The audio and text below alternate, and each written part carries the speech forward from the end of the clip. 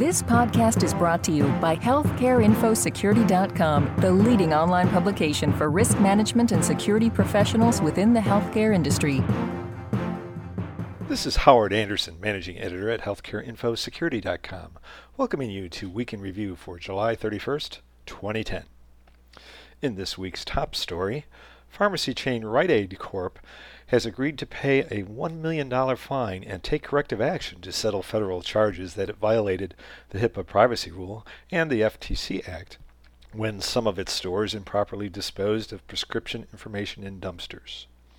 The Department of Health and Human Services levied the fine and required corrective action to settle the HIPAA-related charges. In addition, the Federal Trade Commission required another set of corrective actions, including frequent security audits. The settlement comes after a 4-year investigation that originated when media reports revealed that stores in various cities disposed of prescriptions and labeled pill bottles in open dumpsters that were accessible to the public. In this week's featured blog, I note that 2 federal agencies are joining forces to support the movement toward broadband and wireless-enabled medical devices while protecting consumer safety. The Food and Drug Administration, which regulates medical devices, and the Federal Communications Commission, which regulates networks, have agreed to coordinate their efforts in this arena. In a joint statement of principles issued July 26, they said, quote, "Developing and integrating wireless and broadband communications technology with medical devices and applications requires agencies to ensure that such devices operate in a safe, reliable, and secure manner. It's good to see the agencies acknowledge that the new generation of devices raises both patient safety and security issues because of their reliance on wireless and broadband communications."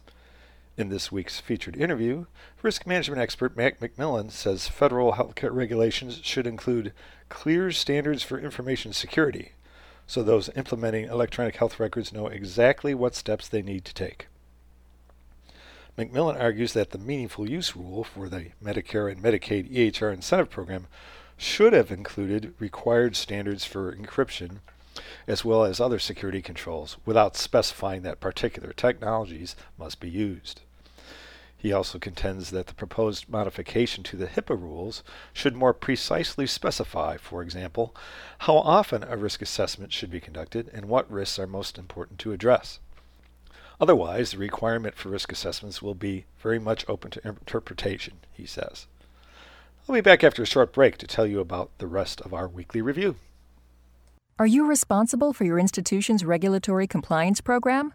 Do electronic medical records, patient privacy, or data breaches keep you up at night? Do you have any certifications which require continuing professional education credit hours? The solution to your problems may be the HealthcareInfoSecurity.com educational webinar library. You'll find plenty of courses that align with your core responsibilities. Visit HealthcareInfoSecurity.com for more information on how to access these webinars. Welcome back. In other news, Jerry Davis, the Deputy Chief Information Officer for Security at NASA, is moving to a new assignment as Deputy Assistant Secretary for Information Protection and Management at the Department of Veterans Affairs. Davis will leave NASA at the end of August. Veterans Affairs, the federal government's second largest department after Defense, has faced a series of IT security mishaps, including the exposure of personal information on millions of veterans from a laptop stolen from an employee's home in 2006, and a series of recent smaller breaches. In a blog, Jack Daniel of Concordant says that rather than taking a piecemeal approach to security, hospitals, clinics, and others should create what he calls an electronic health record security ecosystem.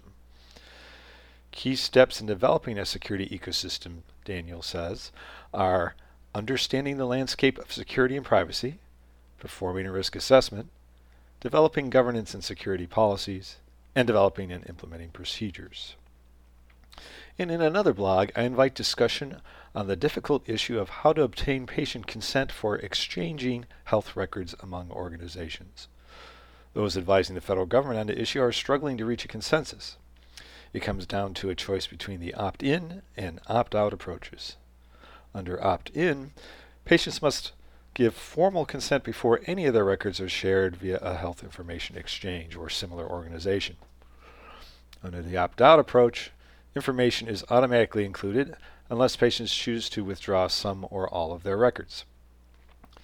I note that regulators may settle on some sort of middle-of-the-road approach, such as requiring opt-in only for sharing sensitive information, such as mental health records. Be sure to check out healthcareinfosecurity.com for all the latest news, interviews, blogs, and more. This is Howard Anderson. Thanks so much for listening. This podcast has been brought to you by healthcareinfosecurity.com. For more interviews, breaking news, research, and educational webinars, please visit www.healthcareinfosecurity.com.